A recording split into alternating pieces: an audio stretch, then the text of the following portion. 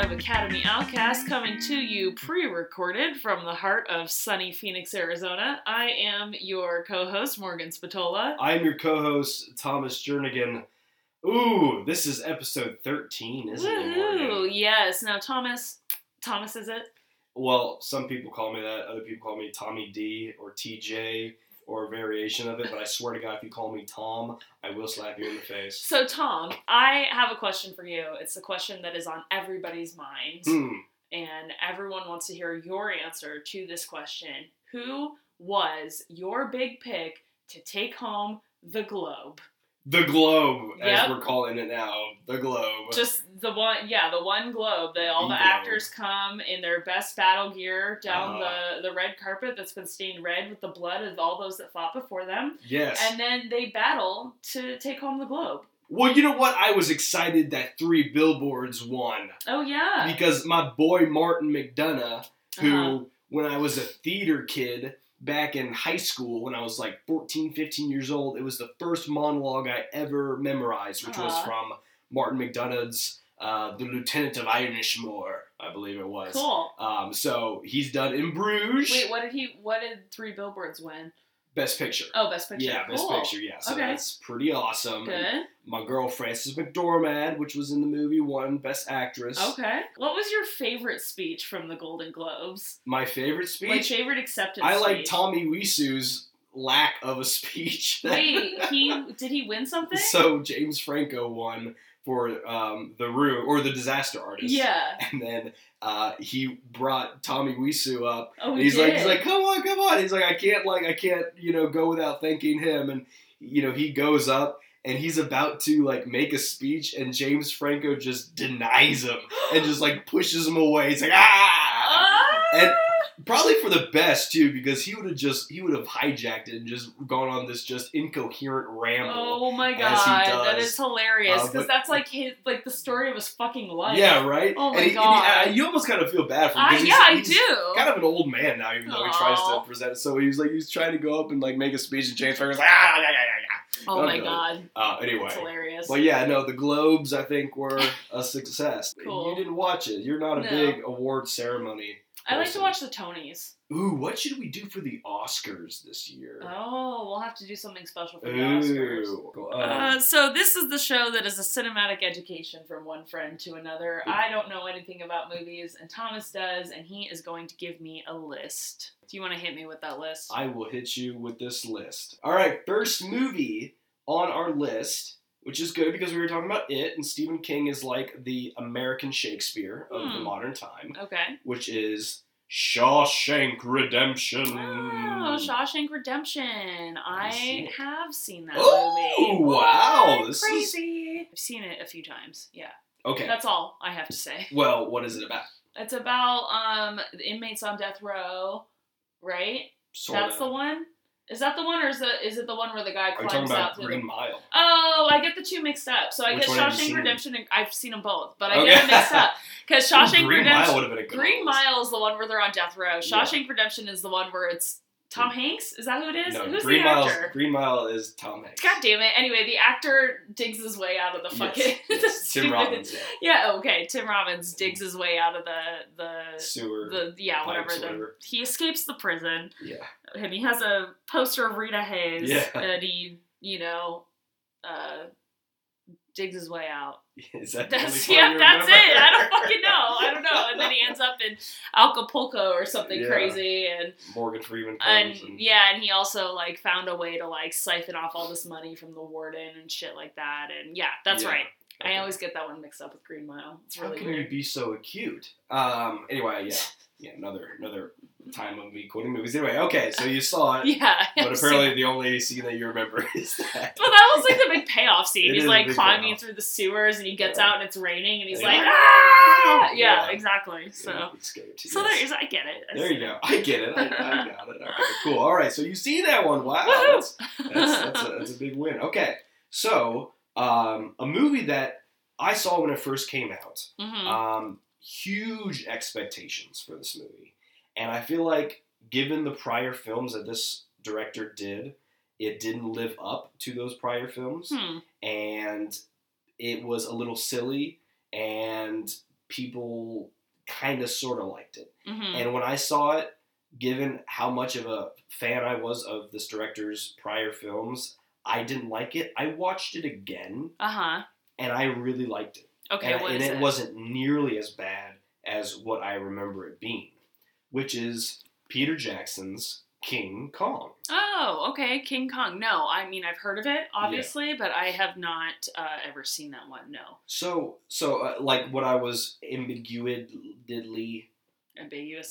There you go. I do English good. The Lord of the Rings films, obviously those were masterpieces, and those are one of my favorite films, hands down. But this was his next big film after that. This came out in like 2005, 2006. Return of the King 2003. For whatever reason, it just didn't. It wasn't on par with the Lord of the Rings.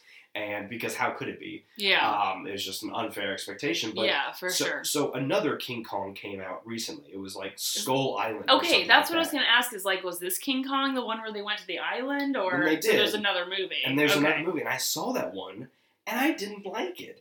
And it was supposed to be like better than Peter Jackson's, everything like that, and Ed Brie Larson, Samuel Jackson, John C. Reilly, I think, and a lot of like big names. But it was well done. You liked the other one better. But I liked the other one better. And Naomi Watts killed it because that's a hard role to do. The damsel in distress who's got to do this scream. Naomi Watts is great with screaming. In The Ring, she did great screams. Anyway. That's weird that I would compliment her on. She's a great screamer. That's weird. I really regret saying that now. Anyway, all right, moving on. Okay. All right. So a movie that it's weird how much I like this movie. And this is because our last movie was Birdman. And this Michael Keaton's my boy, and I think I just like him, and I think this is the reason why I like this movie. But I watch it on Netflix all the time. And it's one of those movies that you don't really think that you'd like it, but it's so interesting because it's so like historically accurate, and like you just never put these pieces together, and it's so bizarre, the development of everything. Interesting. But it's The Founder. Oh, The Founder. What do you know about it? Well, I've heard of this one. You've heard of it. Okay. Because I know that you like this movie. I do. You watch it a lot, and it's about the guy that founded McDonald's, yes, right? Yes. And like sort how of. that happened. See, that's the cool part about it is that the founder is almost kind of like a ironic title for it, because it's about this guy Ray Kroc, and he meets like the McDonald's brothers, and I won't go too much into the summary, but yeah, it's just bizarre how from the beginning it starts off so small. And he takes this idea and this concept, and he just spins it and manipulates it and turns it into this because McDonald's is McDonald's. Yeah. I mean, it's like Disney. It's one of the most like well recognizable brands. It's iconic, yeah. And I think even at like one statistic, it was like it like fed like 1% of the world like every day or something like that. Oh my God. Because it's in so many countries around the world. I mean, everybody knows it. Anyway, so it's just fascinating how he's like this milkshake salesman, and he meets these. It's a great and I love these movies too that they're based on true stories, and it's just it's how people come up. Next movie. Ooh, I like this one. This is an odd one.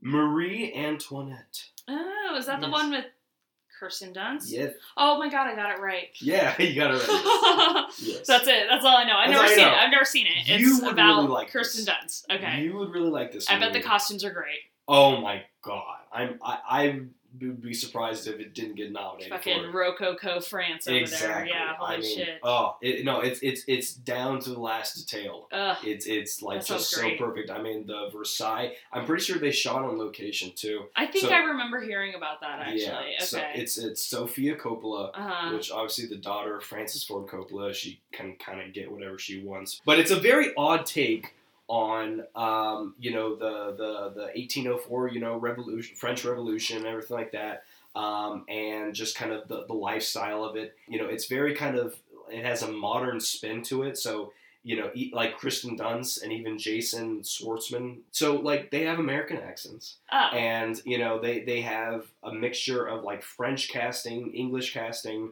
American casting. And there's modern like music, like I Want Candy. That song's a big song that they play. It's a very odd twist on the movie. But anyway, I think you'd like Marie Antoinette. Anyway, cool. Last movie on the thing, a little depressing. I don't know if you like this one, but I saw it and I really liked it. But it was The Place Beyond the Pines. Oh God, I've heard of it. Is that one of the ones with one of the Ryans in it? It is. Okay. Yes. Because like they came out with those movies, those Ryan boys, Ryan Reynolds and Ryan Gosling. They came out with these movies like I feel like in a quick, at least what seemed to me like a quick succession, where they're like playing these like bad boys or whatever. Yeah. And Place Beyond the Pines was one of them. Yeah. Okay, but that's it. That's all I fucking know. Yeah, I don't even know. He's like a bad boy. Yes, he is. He's a carny. Fun.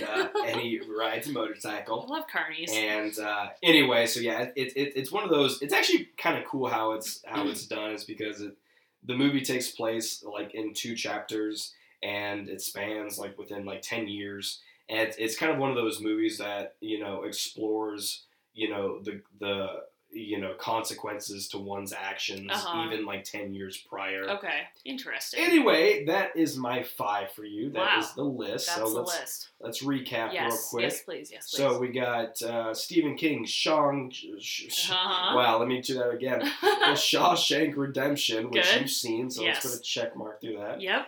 Peter Jackson's King Kong. You have Michael Keaton, The Founder, Marie Antoinette, and The Place Beyond the Pines. Oh, this is hard because I feel like Marie Antoinette, The Founder, and King Kong are like my top 3 off this. Honestly, Place Beyond the Pines, like, okay, great. Yeah, I'm not I like can't into like imagine. dramas or whatever, I was hesitant to put that on the list. but and you've already seen Shawshank. And I've seen Shawshank, yeah. It's just like, oh, those are so, like, all 3 of those sound so interesting to me. I have a guess on what you'd pick. But maybe you won't go to the obvious. I don't know. You know what? I think I want to do The Founder. Really? Yeah, oh, wow. because like I don't know. I'm just interested, different. I guess, because I like food stuff, which is this is like it's like weird. Like I really like back when I worked in restaurants, like I adored restaurant operations. Yeah. Which is a strange sentence to say. I am a restaurant operations nerd. I love it. So I think if they explore that in the movie, which I hope they do, that sounds like it would be really interesting to watch. I could have sworn you were going to pick Marie Antoinette.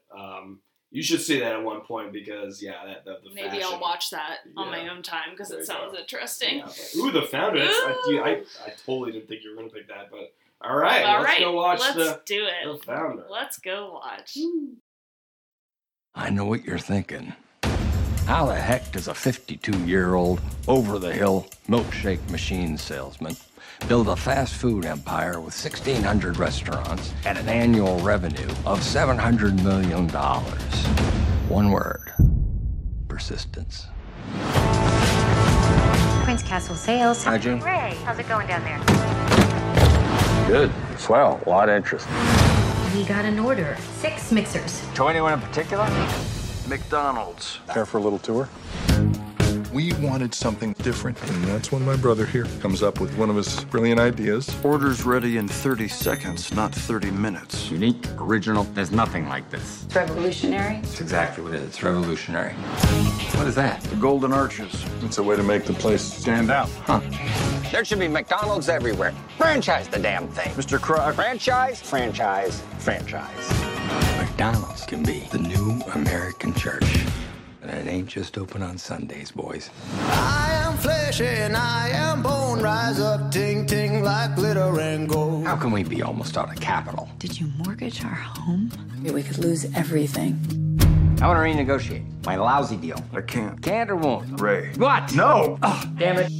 What you ought to be doing is owning the land upon which that burger is cooked. You're not in the burger business. You're in the real estate business. Franchise Realty Corporation. It's its own separate company, which puts it outside your purview. There's a wolf in the hen house. We let him in. When's enough gonna be enough for you? Probably never. You are to stop this instant. I am through taking orders from you. You have a contract. Contracts are like hearts. They're made to be broken.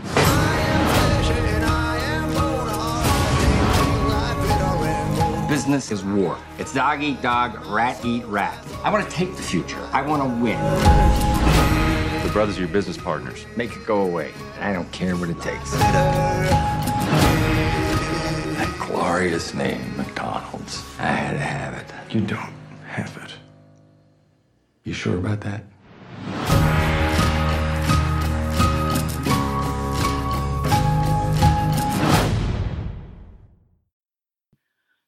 Okay, and we are back. We are back. Whoa. We got a double dose of Michael Keaton. I know. It's like I would say it's Michael Keaton month, but we released our last episode. Wait.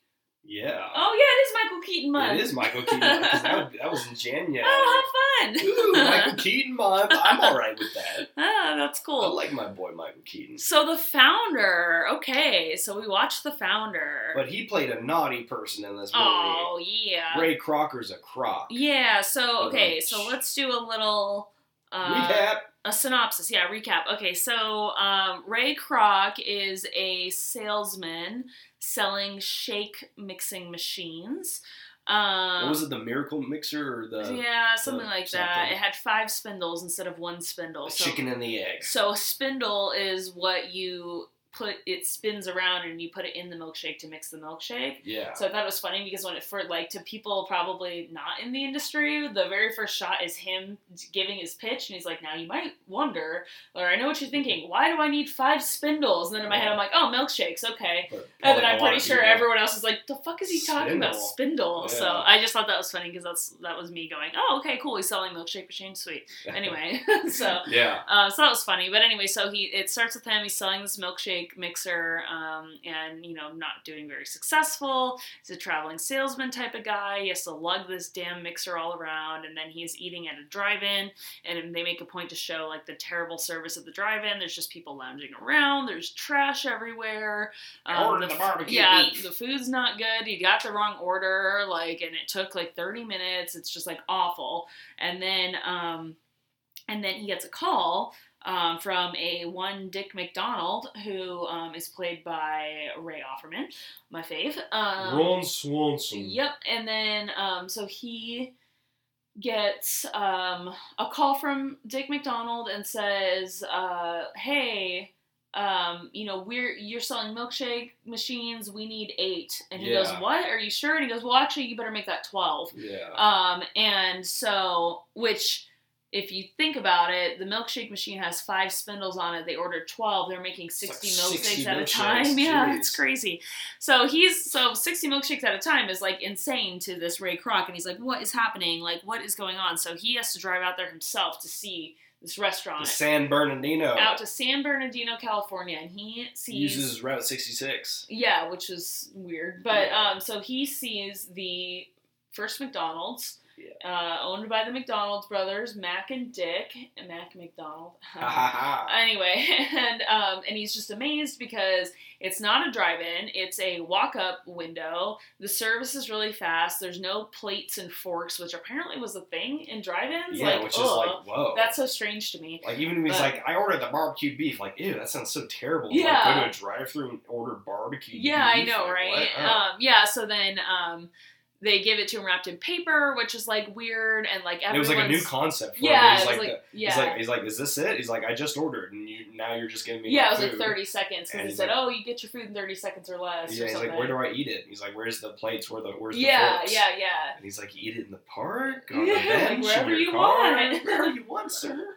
Yeah. Which is so good, and he looks around, and all these people are loving the food. The food is great. Yeah, and almost like in a weird, like erotic, like type romantic type way. They were just like making out with the hamburgers. Yeah, so and I loved that because like.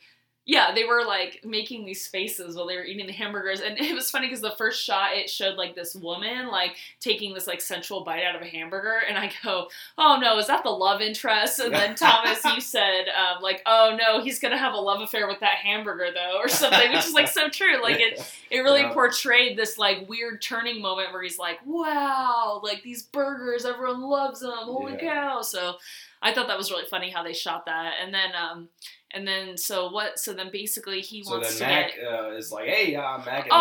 And the other thing, the other thing is, he meets Mac, and Mac is out sweeping up the fucking lot, Yeah. keeping it clean. Oh my God, that's The amazing. owner. Yeah, the owner was out there keeping it clean. Yeah, Yes. so he meets Mac, and then, I'm sorry, I cut you off. You can... No, yeah, that's where I was going. Oh, okay, And so, then, and so then Ray's like, you gotta show me how you're doing this, and they take him through, they show him everything, and then he comes back, he wants to get involved, and he says, franchise, and he wants to franchise it, and they didn't want to, because they tried that, the quality control was terrible, and they didn't like it, that's a problem with franchises. That's why if you go into the restaurant industry, a lot of times you'll find that it's easier to work for corporately owned places, like Starbucks doesn't franchise. Starbucks stores are all corporately owned, whereas Arby's does franchise. So if you work for a franchisor that owns Arby's and that franchisor isn't really up to par, your experience working with that company could be less than stellar. So all depends on the franchisee. Yeah, so they made a good point about the quality control. Yeah, so then he ends up... And then you see that later on in the movie, shortly after, because then Michael Keaton is like, okay, well, let's actually try. And he convinces the Mac brothers to try to get these franchises. And he, talks to some of the people at his country club, and, they, try to, throw some money at this idea. And then you see some of the franchises having, like, corn on the cob. Yeah, and, they like, sold 3 chicken. things. They had soft drinks, hamburgers, and French fries, and then and then he goes to the other places. Yeah, and they got corn on the cob, fried chicken, biscuits and gravy, like all sorts of shit just added to the menu, and he like freaks out. And they had lettuce on the burger. There's not supposed to be lettuce, and there were 3 pickles instead of 2. But we skipped a part which I thought was very interesting, and it was one of my favorite parts. Actually, okay, I'm sorry. Is when Ray Crocker takes the McDonald's brothers out, and they go over the Speedy system. Right. Which is like the foundation now of like... I didn't know there was a name for that. The Speedies. Yeah, so basically, so what they did basically is they took the concept of an assembly line and they applied it to this restaurant. They turned it into like an industrial assembly line version. And the way that they came up with it was really interesting, because they...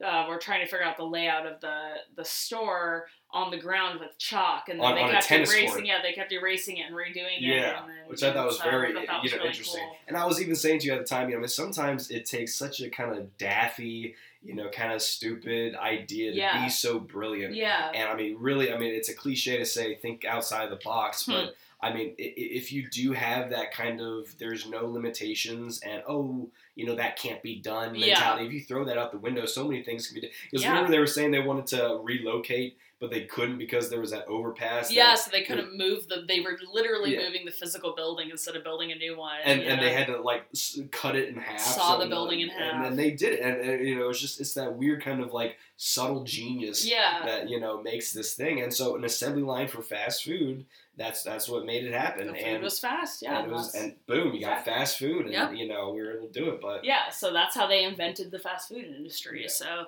but then it goes a little south. It went south because Ray Crocker got a little too fucking greedy. A little greedy, and he was jealous that he didn't come up with the idea, because it's just it seems so simple and obvious, but it was so revolutionary at the time. I mean, you could tell he was just jealous that he didn't think of it first. And so he... what's that logical fallacy? It's like, once you now realize it, or once you now know it, you're like, oh, it's so simple. Oh, yeah. Like confirmation bias, that's what it is, Or like you see a good piece of artwork. 2020 or something. Yeah, it's just like, oh, I could have done that. Yeah. Like, well, you didn't. Yeah, exactly. And you didn't come up with it. Yeah. Now that you're seeing it, maybe. Yeah, exactly. But... So it goes south, so he's going crazy off the chains, opening up all these shops out in the Midwest.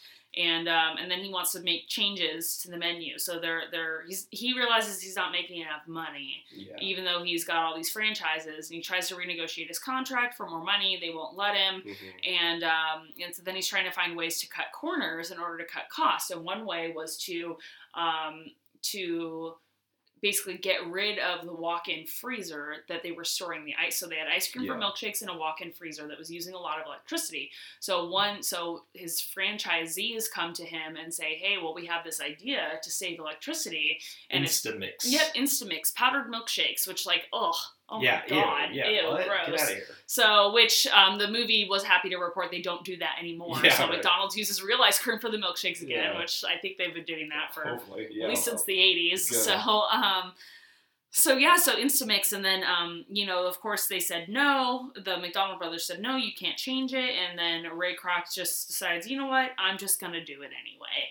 Well, now let me interject on this synopsis right now, because maybe I'm at times can be an overly ambitious person. I want everything now, and I want, sometimes total control over some things. And I think that sometimes, for better or worse, because sometimes it can be a flaw and a quality. But I almost found myself at times, regardless of how, black and white and transparent it was of Ray Crocker being the antagonist and being the bad guy, there were at times where I almost was kind of siding with him. Oh, yeah. And, although the integrity was with the Mack brothers and everything like that, you kind of almost wanted to shake them by the head and be like, dude, let's get this moving. Like, absolutely. Ray Crocker has some of these good ideas. Let's get this thing growing. Yeah, well, and that's the thing is, like, later on, they said, one of the brothers said, what's the difference or whatever. Like, basically, like, the McDonald brothers didn't have the drive to make it big, whereas Ray Kroc saw that this could be big, and he had the drive to make it huge, and that required progress and change, which meant that, like, which was something that the McDonald brothers just didn't want to do and didn't have the drive to do. And so... Like even the Coca-Cola thing. He was like, the crass commercialism of, putting Coca-Cola, as a sponsor. Yeah, exactly. And now McDonald's has been partnered with Coca-Cola. Like, they go together hand in hand. Coke with McDonald's. So, exactly. So I agree. But but basically what ended up happening that makes him such an antagonist, because at first you agree with him a lot. Yeah, okay. But then basically what ends up happening is he basically fucks them over. And that's when you're like, oh, you're not the protagonist in this story. Right. I see this now. Because at first, like, you are siding with them. You're like, there's that arch. That, it is definitely like a golden arch of his character. Yeah, right. So like, basically like once a certain turning point happens, then you're like, oh shit, you aren't the good guy in this one. He starts kind of fooling around on his wife, and then he gets a little over ambitious. Yeah. Like, so he's. And so what's the big turning point with that? Is he meets forget his name. But, somebody. He meets this businessman. BJ Novak. BJ Novak, who says, well, you don't know what business. Yeah, you don't realize what business you're in. And he goes, well, I'm in the restaurant business. And he says, no, you're in the real estate business. Yeah. And so this was another revolutionary idea that wasn't Ray Kroc's idea, but he still made a bunch of money off of. But it was a revolutionary idea, which is, again, another thing that they do in the restaurant industry now. And that was he bought the plots of land that the franchises were located on, and then he would lease them out to these, franchises. Yes. So while the McDonald brothers were getting the royalties of having the McDonald's franchise, the food and the actual services and products, Ray Crocker spun off. He was getting all the money by basically charging rent. Yeah. And that was like this huge turning point. And then finally, basically what ended up happening with that was that he had enough money to just buy them out. Yeah. But he wouldn't have made that money without doing the land real estate, thing. Spinning off that company. So that was that was just kind of a brilliant move, and it was kind of dropped on him. I'm not sure if that's really how that happened, because in the movie, BJ Novak kind of like overheard him at the bank or something like that. So to make a long story short, he ends up having enough money to just buy the brothers out, and he just gives them a blank check and says, hey, how much, wasn't it for like $10 million or something like that? No, it was $2.7 million. So he bought him out for $2.7 million. Which like in the 60s or something like that. Was a lot, yeah. And then he did a handshake deal because they also wanted to settle for 1% royalties. 1% royalties per year, and he said, "Well, I'm not signing a contract for that, but we'll just do a handshake deal." Which why would you do that? He renegotiated on. Yeah, he did. They never got that. Yeah. They never got the 1%. So, which is crazy. Yeah, and you feel so bad because then they invented it. Yeah, and then at the very end, which was such a insult to injury. They couldn't. The Mack brothers couldn't. Their original stand in San Bernardino, the original McDonald's, couldn't even call themselves McDonald's anymore. Yeah, because he bought the rights to the name. And, yep. So that's the story. But yeah, so the thing with BJ Novak with the real estate, that was like my one big criticism, was it was a very lazily written scene. Yeah. So basically... Overheard him. And I feel like there's a way that they could have done it, or like I kind of see what they were going for. Like they have BJ Novak come in and be like this badass genius that's like, well, here's what you have to do, da da da da da. But what it ended up being was like Deus Ex Machina, and BJ Novak comes in and is like, this is the solution to the story, and then he like lays out for like what, like a 5 whole minutes. He just monologues, in like this flat voice about like what the solution is. Type thing, and it was just really very like, it was like patronizing almost, like to the audience. Like he was just explaining it detail for detail to the audience, as though the concept was so difficult to understand that there was no way for them to explain it in the film without having this character just say what was going on. Yeah, you know, it was like really it's one weird. of those like show don't tell. Like, they told instead of showing us. Throwing it right at you. Yeah, it was weird. So, but. And I mean, maybe have that monologue, but break it up with like kind of like a visual, like, you know, explanation of like a montage or something. Yeah, I don't know. It was just like, it was the only part in the movie where I was just like, wait, what the fuck is happening right now? Like, I was just like, what is going on? Yeah, it's very heavy-handed. It was. So. But yeah, and also another thing that we forgot to mention is that one of the first franchisees by the original Mack brothers was in Phoenix, Arizona. Oh, yeah! Our turf, right on Indian School in Central. Which is literally like 5 minutes down the road from where I live. Yeah, so we need to go figure that out because it is not there anymore. It's like a park. It was, there was a picture, it's a park. So there was a picture of it in the movie, and I'm sure you can look this up too, of the original like way that the building looked with these like golden neon arches, and it's just like a really retro 50s looking vibe. And it was like one of like 3 or 4 like that they tried there weren't many models like that. So and it was in Phoenix, Arizona. It was the very first one, Indian School and Central Road. So but if you go there now, it's like there's like a park on one corner. Isn't that next to the VA medical center too? Oh, that's 3rd Street and 3rd Street and Indian School. So there's a park on that intersection. There's a park. There's a business building or whatever, an office building, and then there's a, oh my god, it's like, I think it's just a parking lot, like, and then like just a dirt lot with a billboard. Like there is no McDonald's there, and so we were gonna go and search for like a secret commemorative plaque or something. Yeah. So I guess maybe we'll give you listeners an update on that. Yeah, we'll go post that out if we do find it. That would be so cool. It would be cool. Yeah, I don't know. Gotta have something. I just think it's neat. And it's funny because like there is a McDonald's over there. It's down on like Van Buren and Grand Ave. It's like a few miles away. It's kind of a shitty one. But so that was cool. Yeah, I forgot about that.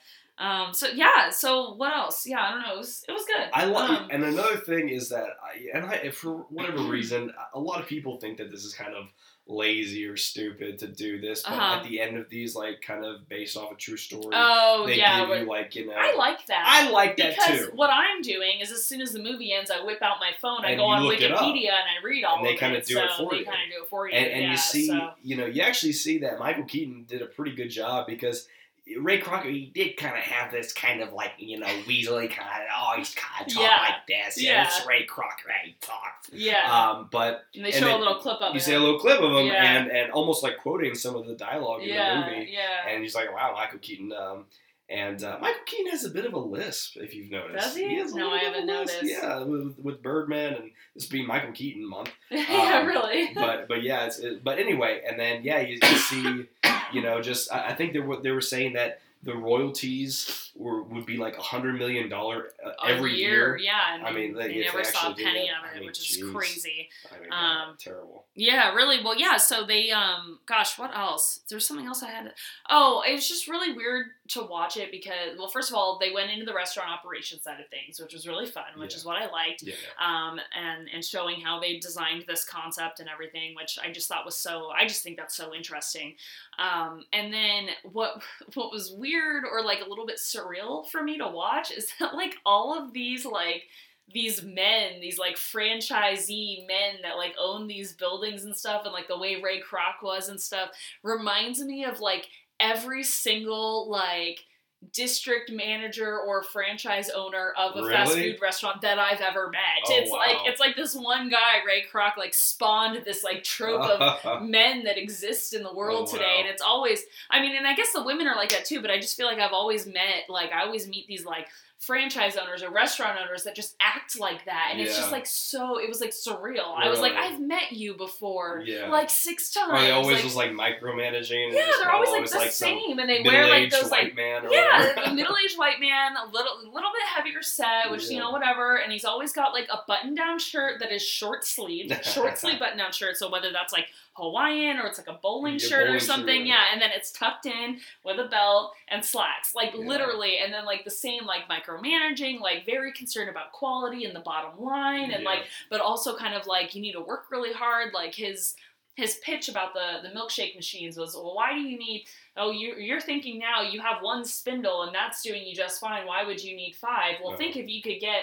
You know, you have a lot of milkshakes and you can get the milkshakes out faster, you're going to start selling more milkshakes. Well, that's like, that like line of thinking is like so quintessentially fast food. Like, I don't know. It's like prepare to sell more and you'll sell more. Yeah. It's just like, it was just like, so like, I just thought it was funny. They really captured that, like, that kind of attitude and like the origin of it almost. It was weird. It's such a big industry. I mean, obviously, I mean, not just the restaurant, you know, or like, you know, however you want to phrase it, you know, hospitality, but like very specifically the fast food. Yeah, it's called industry. QSR, quick Okay. service restaurant. Okay, So when you say fast food, people think of like drive-thrus, right? Like Taco Bell, Burger King, Arby's, McDonald's. But it's kind of a little bit expanded to places like Subway, Quiznos, you know, Chipotle, like fast, you know, it's fast, but you wouldn't call those places fast food, you know, so it's called a QSR restaurant, a quick service restaurant, which there's like a fucking quarterly magazine that goes out called QSR Magazine. It's like this huge industry. So because I mean it's just and it all spawned from these 2 guys. And it's smart because I mean everybody needs to eat. And they were even touching that like in the Great Depression is that these were the only businesses that were doing well is like these like hot dog stands and hamburger stands because people need to eat cheap food, you know, and you can do it. It's not like a brand. I mean, like you can go to China and put a McDonald's in China, and there's really no like barriers that you need to cross. I mean, people like kind of this fast, kind of salty, greasy food, and everything like that, and like fat, sugar, salt. And these are big. I mean, you look at you know the financial side of this, like McDonald's, the market cap is like $200 billion. You know, Yum, which I think is like the second down that like manages like Pizza, Taco Bell, Jack in the Box, or something like that, or KFC or some shit like that. And they, you know, they're big in China, you know, too. I mean, that's huge. I mean, they're very big. Billion-dollar industry, multi-billion-dollar industry. It's just insane. I don't know. That's just So it was really interesting to me to see. And all it all started with McDonald's. Yeah, exactly. There was like, nothing before McDonald's. That's what's so crazy about it is that there's no Burger King, Whopper, like Whataburger or something like that. I mean, like these 2 guys like created this whole concept of the assembly line style of food. All the food is exactly, every single fucking burger gets 2 pickles, that's it. And you know what? We know how much it costs to make every single burger because every burger gets 2 pickles, 1 ounce of, you know, onions, you know, a patty that weighs 3.4 ounces. And so we know that it's going to cost this much, and that's how we do our finances. And how you know, appealing. It's just like so, like, little down boxes. To the T, And how appealing is that to an investor or a franchisee that was like, oh wow, the math is just ironclad, and this is what we can expect, and almost not even expect, but like no to like they designed special dispensers for their ketchup and mustard that does 5 little dots. It was a handmade dispenser that does 5 little dots of ketchup and 5 little dots of mustard, just one little quick press. Well, from that, they know you're going to get a half ounce of, you know, or whatever, I'm just making up a number, but a half ounce of ketchup on every single burger is going to have that much. So we know if we sell 15 burgers every day, then it's just like, oh my God, it's just so crazy. Like the profit and losses charts will not fluctuate. Exactly. Like as long as you sell this much, you know that you'll need this much ketchup, so you can order this much every single week, and you know, and this is how much profit you'll make. And whereas, you know, at you know, poorly run restaurants, for instance, or places where their costs are out of control, it's not like that. And I've seen that too. I've worked in all sorts of different restaurants.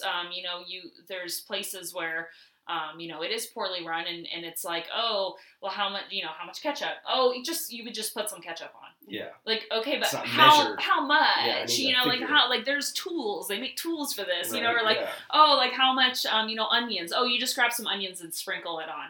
Like, okay, like with my hand, I just grab onions with my hand. I don't measure it. I just grab onions. So every time someone orders this taco, it's going to have a different amount of onions on it. And it's going to taste different every single time somebody comes in. If it's just like a variation. And a pinch of onions for me is going to be different than a pinch of onions for you. Our hands are different, you know? Like, so, yeah, just... Well, guys, just crazy. stay tuned to our spin-off podcast about restaurants. About restaurants. I could go on forever. This is less about movies. I know, I'm sorry. This is why I want to watch it. Restaurant podcast. That was a weird digression. Oh, poor sickie. Oh, I got the black lung, but yeah, all right. But yeah, I know. I'm just, 10 years in the restaurant industry, and I nerd out about it because I know. So, wow. I know so much. See, I was thinking that you were going to pick Marie Antoinette because of the fashion and everything like that, but you seem to really enjoy this one. I just realized how long I went on about. Well, we both did. Profit and loss and food costs. Went over just like restaurants, but yeah. Wow. More of a less cinematic education. Whoops. Restaurant, profit and loss education. Good call there. But hey, it's about the movie. It's on topic. Well, that's why I like the movie. There you go. Because I like restaurants. Okay, good. All right. So, what else about the movie did you actually like? About the actual movie? Because again, it was very simple and very, I just liked, and you see this with a lot of movies, and I almost compare it to like, not so much The Aviator by Martin Scorsese, but, it's one of those movies that you can see progression throughout the years and like see how people develop. And you saw how Ray Kroc,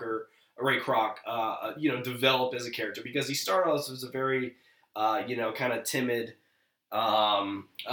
person, and he was almost kind of shot down a lot of the times, and he was always kind of beaten down and just kind of that chipped away at his self-esteem. And then once he saw something, then he was able to like really latch onto it. And even when he was talking to his wife, his wife was saying how he was supporting him through all his schemes and draining the savings account and everything like that. And he was probably like 50 years old when he saw this thing, and maybe it takes that long in your life to really find this thing. And what I really liked about the end scene of it was when he was talking about the name of McDonald's. Yeah. Because there were so many, I'm sure, back then that were like, Burger Mania. Yeah. Or something like that. Or like, Burger, Happy Burger or something like that. And people didn't like that, but it was just McDonald's, it's such a stupid, like, term, but what he used was McDonald's is America. Yeah. It sounded like wholesome. America. It sounded like family. It sounded, and it's very true. Maybe it's because we just grew up with it and it's been just like implanted in our heads. But that was his vision, and it worked. Very true. Sometimes you got to find that, one distinct element or aspect that will stand out, and bam, there it is. Well, I just thought it was a really, just the whole story is just so clever. Like, Ray Kroc was really clever, and the McDonald brothers were really clever for coming up with what they did, you know? And so it was really fun to see that laid out. And I guess what I enjoyed about the storytelling aspect of it is, like, we kind of touched on it earlier, just that, you don't really realize that Ray Kroc is, like, the bad guy until, like, halfway through the movie when that turning point happens and he's talking to the McDonald brothers, and he's like, they're like, well, you can't. You have to do this. And he goes, nah, I'm not gonna. What the hell does that mean? Yeah, like, so he just, like, he just kind of turns into the bad guy, and then you're like, oh, shit. Like, I just wanted this poor, sad traveling salesman to succeed, and now he's just, like, out of control, so and then when he asked his wife for a divorce, it was so just God, yeah. She was like, pass the salt, and he's like, I want a divorce. Yeah, seriously, that was like, oh, my God. I know. Yeah. Oh, Lord Dern. Yep. She's making a comeback. So, yeah, I don't know. She was in the new Star Wars, and she was in Big Little Liars. Oh, okay. That was a good TV show. You should watch that. Okay. HBO. Anyway. Cool. Yeah. All so right. what else did I like from the movie? I don't know. I liked all the cars. That's really weird, but it was like. But that's a good point because it was very you had the clothing, the style, the clothes, even like the. Like, it was set in the 50s, so. Even like the aw shucks, kind of like the lingo that they would use in the 50s. It was captured. Yeah, yeah, for sure. So I'm a card carrying Republican. Yeah, or whatever, he said. But it was just kind of fun to see all the period. I liked period stuff because it's just fun to see that. Like, it was funny because like the McDonald brothers drove like an orange car, which like it's a nice car. Like people don't drive. I mean, I guess nowadays you see orange cars, but I know that for like a while there, like you don't drive an orange car, or like these like teal hot rods. Like no one drives a teal car, but everything was just so bright and colorful back then, and so that was really fun to see. And all these women with their bright red lipstick on, and they're like pretty like kind of tucked in like dresses, shirts with the dresses and everything like that. Yeah, hey, I'm sorry. There was a quote or a line in the movie that were blue jeans associated with like hooligans and like gangsters back then, because they were like some drive-ins bring in the wrong crowds, mostly teenagers with blue jeans, and I didn't know that was a thing. Like blue jeans were like. Well, that makes sense if you think about it, because like people who wore jeans like back then and sometimes now were like working class people, and so, like white collar. Everyone always like instead of white collar. Yeah, like frowns on like working class folks, and so like the teenagers maybe so maybe blue jeans, like I didn't know that. And you did have like maybe they would be like seen as like a slobby type of thing, like, oh, you're dirty blue jeans, you can't even be bothered to dress nice to go out to eat or and something. I guess, like, James Dean did rep that, like, rebel without a cause, that's true. Tucked in the blue jeans, and so, but, no, I didn't know that was a thing. A good catch on that. Yeah, that's weird. I had seen this movie a number of times, so, but it's so funny how, like, there are people that are just like, oh, I've already seen that movie. And they refuse to watch a second time, and once is enough for them. Yeah. And I'm like, if it's a good movie, it's an hour and a half to 2 hours long, usually on average, these movies. Like, there is so much there, especially if it's a good movie. Yeah. There's so much there. And even when I'm watching a movie for the 20th time, I pick up on things that I haven't seen. That's what's fun about it. And I guarantee people who see it just once do not retain or pick up on everything that they can. That's true. And so it's very good to, this is probably like the 10th time I've seen this movie, which is weird.